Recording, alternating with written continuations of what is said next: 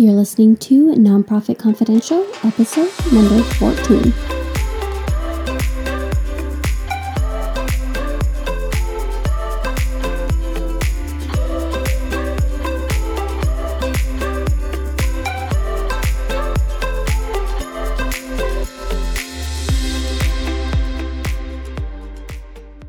Hey there, welcome back to Nonprofit Confidential.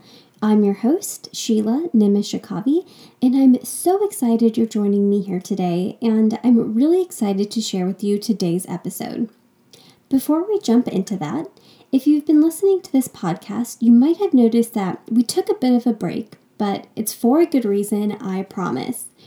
Third Suite is getting ready to launch some amazing online learning opportunities that will be rolled out over the next couple of months. If you're looking to take a deeper dive into learning about fundraising, financial management, human resources, evaluation, and overall strategies to help you build an exceptional nonprofit organization, then you definitely want to get onto our email list. This will ensure that you get early access to our program as soon as it launches. Also, if you're interested in learning how to consult with nonprofit organizations, either full-time or perhaps as a side hustle, you also want to get onto our email list. We'll be launching a program specifically for nonprofit consultants. So to get onto our email list, simply head over to www.thirdsuite.com and you can sign up right on the homepage. There's no spam, just a weekly email with information about podcast episodes, early access and hefty discounts on our new programs, and access to our private Facebook group. So be sure to sign up. Okay, so on this podcast, we share a lot of great tips, tricks, and actionable strategic ways that you can make your nonprofit exceptional and increase the impact your organization is able to have. I'm so passionate about this sector, and it's the goal of this podcast to share with you ways to increase your organization's reach and help you serve your community. That being said, introducing these new ideas into your organization is not always easy. Even when you recognize a problem within your nonprofit, actually making the change and getting your team on board with this change can be incredibly challenging. Before we get into some of the ways that you can make the process of introducing change into your organization go a little more smoothly, I want to talk about why change is so dang hard to begin with. When we look at our history and our research, it shows that we are practically hardwired to resist change from an evolutionary standpoint. If you think about it, thousands of years ago, when we were out in the savannah, if we found a shady spot with plenty of water and food that was away from danger, we'd want to stay, right? The only reason we'd ever leave our tiny little oasis of a spot would be to avoid an impending threat. So if we were to actually change our situation, it was a bad thing. It meant that danger was around the corner and we had to get out of there ASAP. And these same neurological mechanisms that helped us recognize when a threat was looming and trigger that flight response in us, they still remain. Only now, this response is triggered whenever there is any type of change, even when that change is as innocent and harmless as a new email service provider or a new website or a new way of thanking donors or whatever the change may be. The changes we face nowadays, at least within our offices, don't threaten our lives. So why does this threat response still get triggered? Well, change could bring about questions like, when this change occurs, will I still be relevant? Will I still have a job? That's one of the ultimate threats we can face these days, right?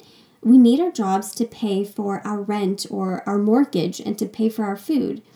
Jobs provide us with the means to gain access to our basic needs. So a change that threatens our job security threatens our access to food and shelter. Change also raises questions such as, will I be able to learn and adapt to this change, or will I stand out as an outcast? The threat of being an outcast triggers our very basic need to fit in with our tribe. A tribe meant we were safe in the face of danger, so anything that could potentially mean we would be separated from this tribe tells our brain this is dangerous. So what all of this tells us is that change is hard because we are biologically resistant to change. Change threatened our livelihood then, and to some extent, it threatens our livelihood now. And when you're trying to introduce change into your organization, this is what you're up against. So it starts to explain why change is so hard at the individual level. You're practically up against thousands of years of evolution. At the organizational level, though, there's a whole other set of barriers to overcome. Here's the thing. All organizations, for-profit and non-profit, were not built for change. Organizational structure is built for stability. Think about it. A sign of a strong organization includes factors such as sustainability, so a plan to keep programs going and experience success at the same rate. A sign of a strong organization is staff retention. When we see a lot of flux with staff members, we wonder, what's going on over there? Why can't this organization keep its staff? Clearly, there's something weird going on. Even grant applications will ask if there has been any significant change in leadership. Right? So, what does this imply? Change is bad. Even when we look to fundraising, as much as we value innovation and trying out new ideas within the world of fundraising, we still love to boast that this year's gala is the 10th annual gala, or this conference is the longest running conference of its kind. There are all of these subtle implications that indicate that change is bad. Change means your organization is not stable. It's a red flag that tells people, hey, watch out, something's up. Even when we're hiring, what do we say when we see someone who has changed jobs every year? We wonder, why can't they keep a job? What's going on over there? Even when we like this person and know they can add value, this frequency of change is a red flag. I would be remiss if I also didn't mention that we have a bias toward remembering failure. So when we think of change and that threat response gets triggered, we don't think of all the times that we successfully managed change and that change brought about positive results. We think of those times that we failed, like that time we tried to lose weight and attempted to change our diet, but we ended up binging on donuts instead. I've definitely been there, done that. Instead of remembering all of those days that we stuck to our new healthy lifestyle, we focus on the one day we deviated from the plan. Or how about that time that you got a new boss and they were terrible? Even if that was one time 10 years ago, that negative experience will stand out because of our negative bias. This is important to know when we begin to think about introducing change into our organizations because, according to Forbes, this negative bias is the reason that organizational change projects fail, and the majority of them, a whopping 70%, do fail. In light of all of this, why in the world would we expect our teams to jump at the opportunity to embrace change? It's not shocking that our team members resist our well-intentioned efforts to introduce new ideas that we want to implement simply to improve the organization. They just may not see it the same way. What the research shows is that as the need for organizations to embrace change has been increasing, our ability to adopt to this change has been shrinking. This is based on data from 2008 that IBM produced, so it's not even that recent. Within the last 10 years, our need to adapt to new technology has only increased, especially in the nonprofit sector. But the problem is that whenever change is implemented and it's a negative experience, our teams remember that. So the next time we try to introduce change, they get discouraged and start to think, oh man, here we go again. There are so many ways that this idea that change is bad infiltrates our organizations and our lives. So it's really no surprise that change is scary. And I hope I've made it clear that change management is really an emotional process.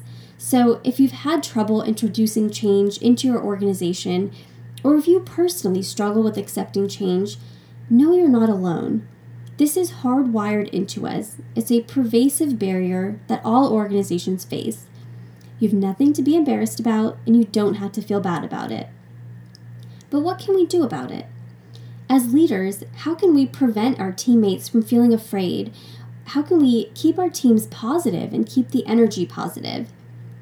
There are a few things we can do from the get-go to have a good experience introducing change into our organizations. Or I guess I should say, have a better experience introducing change into our organizations.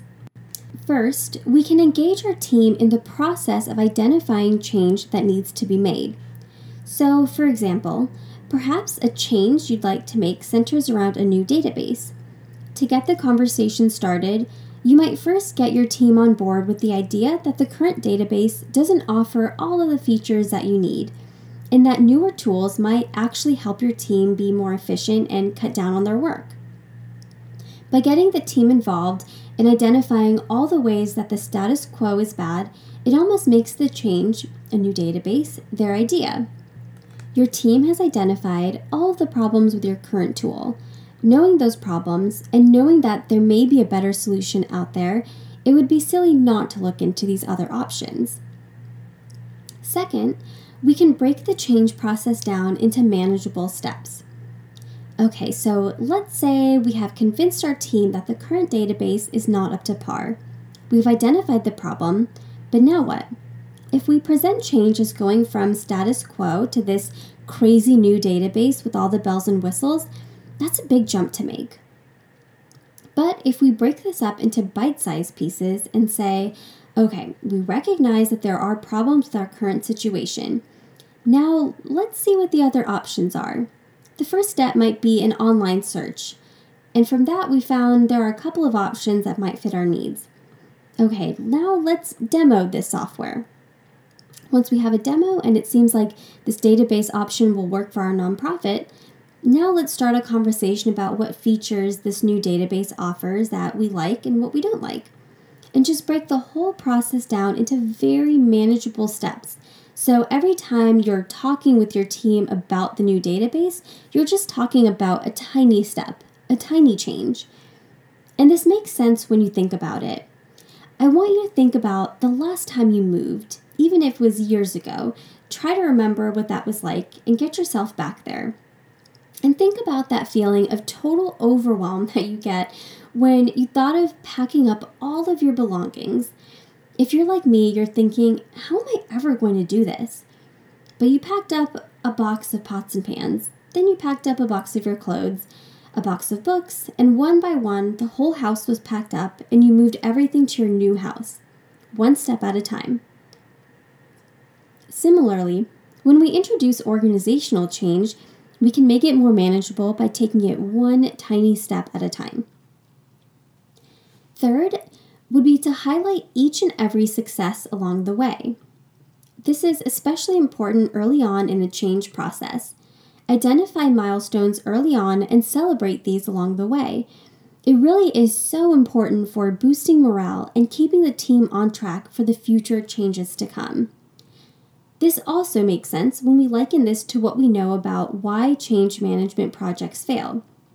We know these projects fail because people associate negative feelings with change and resist it from the start.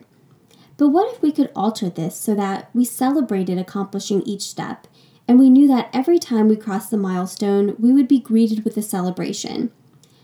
Perhaps we would come to appreciate change and be excited for crossing those milestones.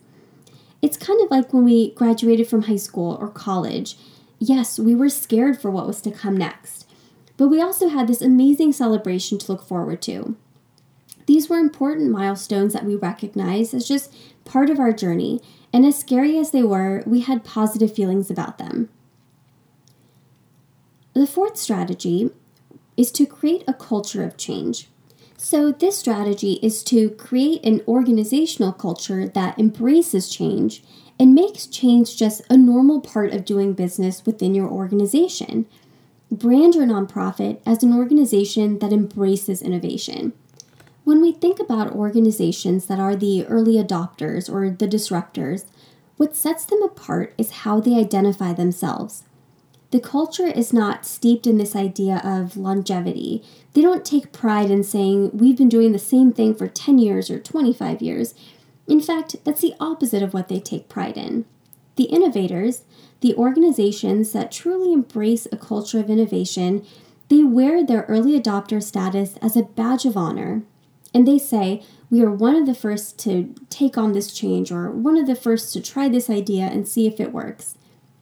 In this way, the idea of change and innovation is connected to the mission of the organization, right? So if we say our mission is to use innovative methods to solve homelessness or food insecurity, then embracing change is par for the course. It's to be expected.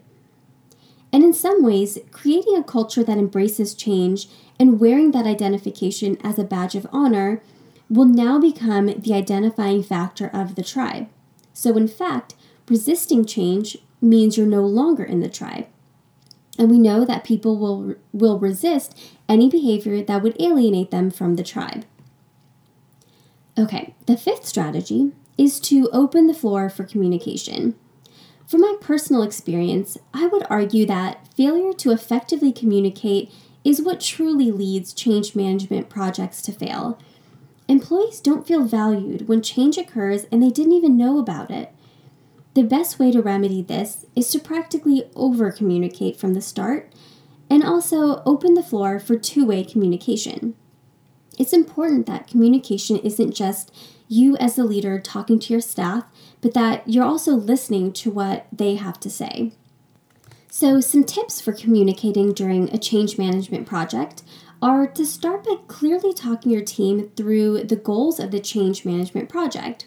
What's your vision? What's the purpose of this change? What problems are you trying to solve by changing things up? Then you'll want to communicate updates consistently and frequently. For instance, if you have a weekly staff meeting, you'll want to provide an update at every single meeting. If there are no updates, then you still want to indicate that there are no updates and just reiterate what you've said in previous meetings. Moreover, you want to be sure to communicate through multiple channels. So talk about updates at staff meetings, but then also send an email out to all staff. This ensures that anyone who wasn't able to be at the staff meeting gets the information, and also some people just digest information better when it's in written form. Along the same lines, you'll want to communicate updates as soon as you have them. So rather than waiting for the next staff meeting to tell your team about updates, make the announcements when they occur and then share it again at the staff meeting. You really can't over-communicate when you're introducing change. Ideally, you'll want to provide plenty of time for questions and to address concerns from your team. Communication is, of course, a two-way street. So as much as you're communicating updates from your end, you also want to reiterate that staff are encouraged to come to you with questions or concerns, and you want to thoughtfully address these questions and concerns as they're brought to your attention. Okay, the sixth and final tip for successfully introducing change into your organization is to recognize and honor the work that was done by staff to achieve the current status. Sometimes introducing change can make staff feel as if this is a personal affront to the work that they've done. For instance, using the example that we've been talking about of introducing a new database, the need to introduce a new database may make the staff who implemented the original database feel as if they did something wrong or their work wasn't valued. We all put a lot of effort into our work and care deeply about the missions of the organizations we work for, so there can be a lot of emotion and attachment to the work that we do in this sector. So I think it's really important to address this head on. Let staff know that this change is simply because there are new products that have since come out that will strengthen the organization.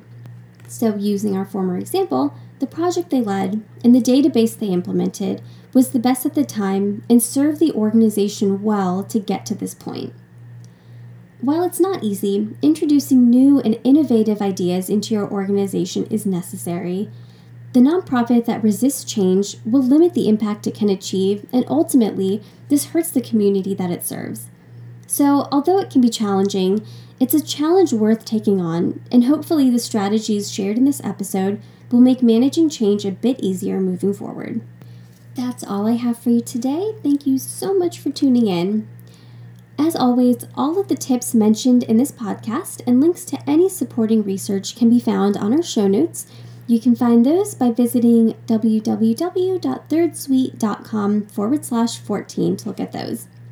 And if you've received any value from this episode or any of the others, I would really appreciate a rate and review on iTunes or wherever you listen to podcasts. While you're at it, don't forget to subscribe so you can get an alert whenever there's a new episode. Thank you so much for tuning in. I'll be back next week with a discussion of strategic planning models. I'll talk to you then.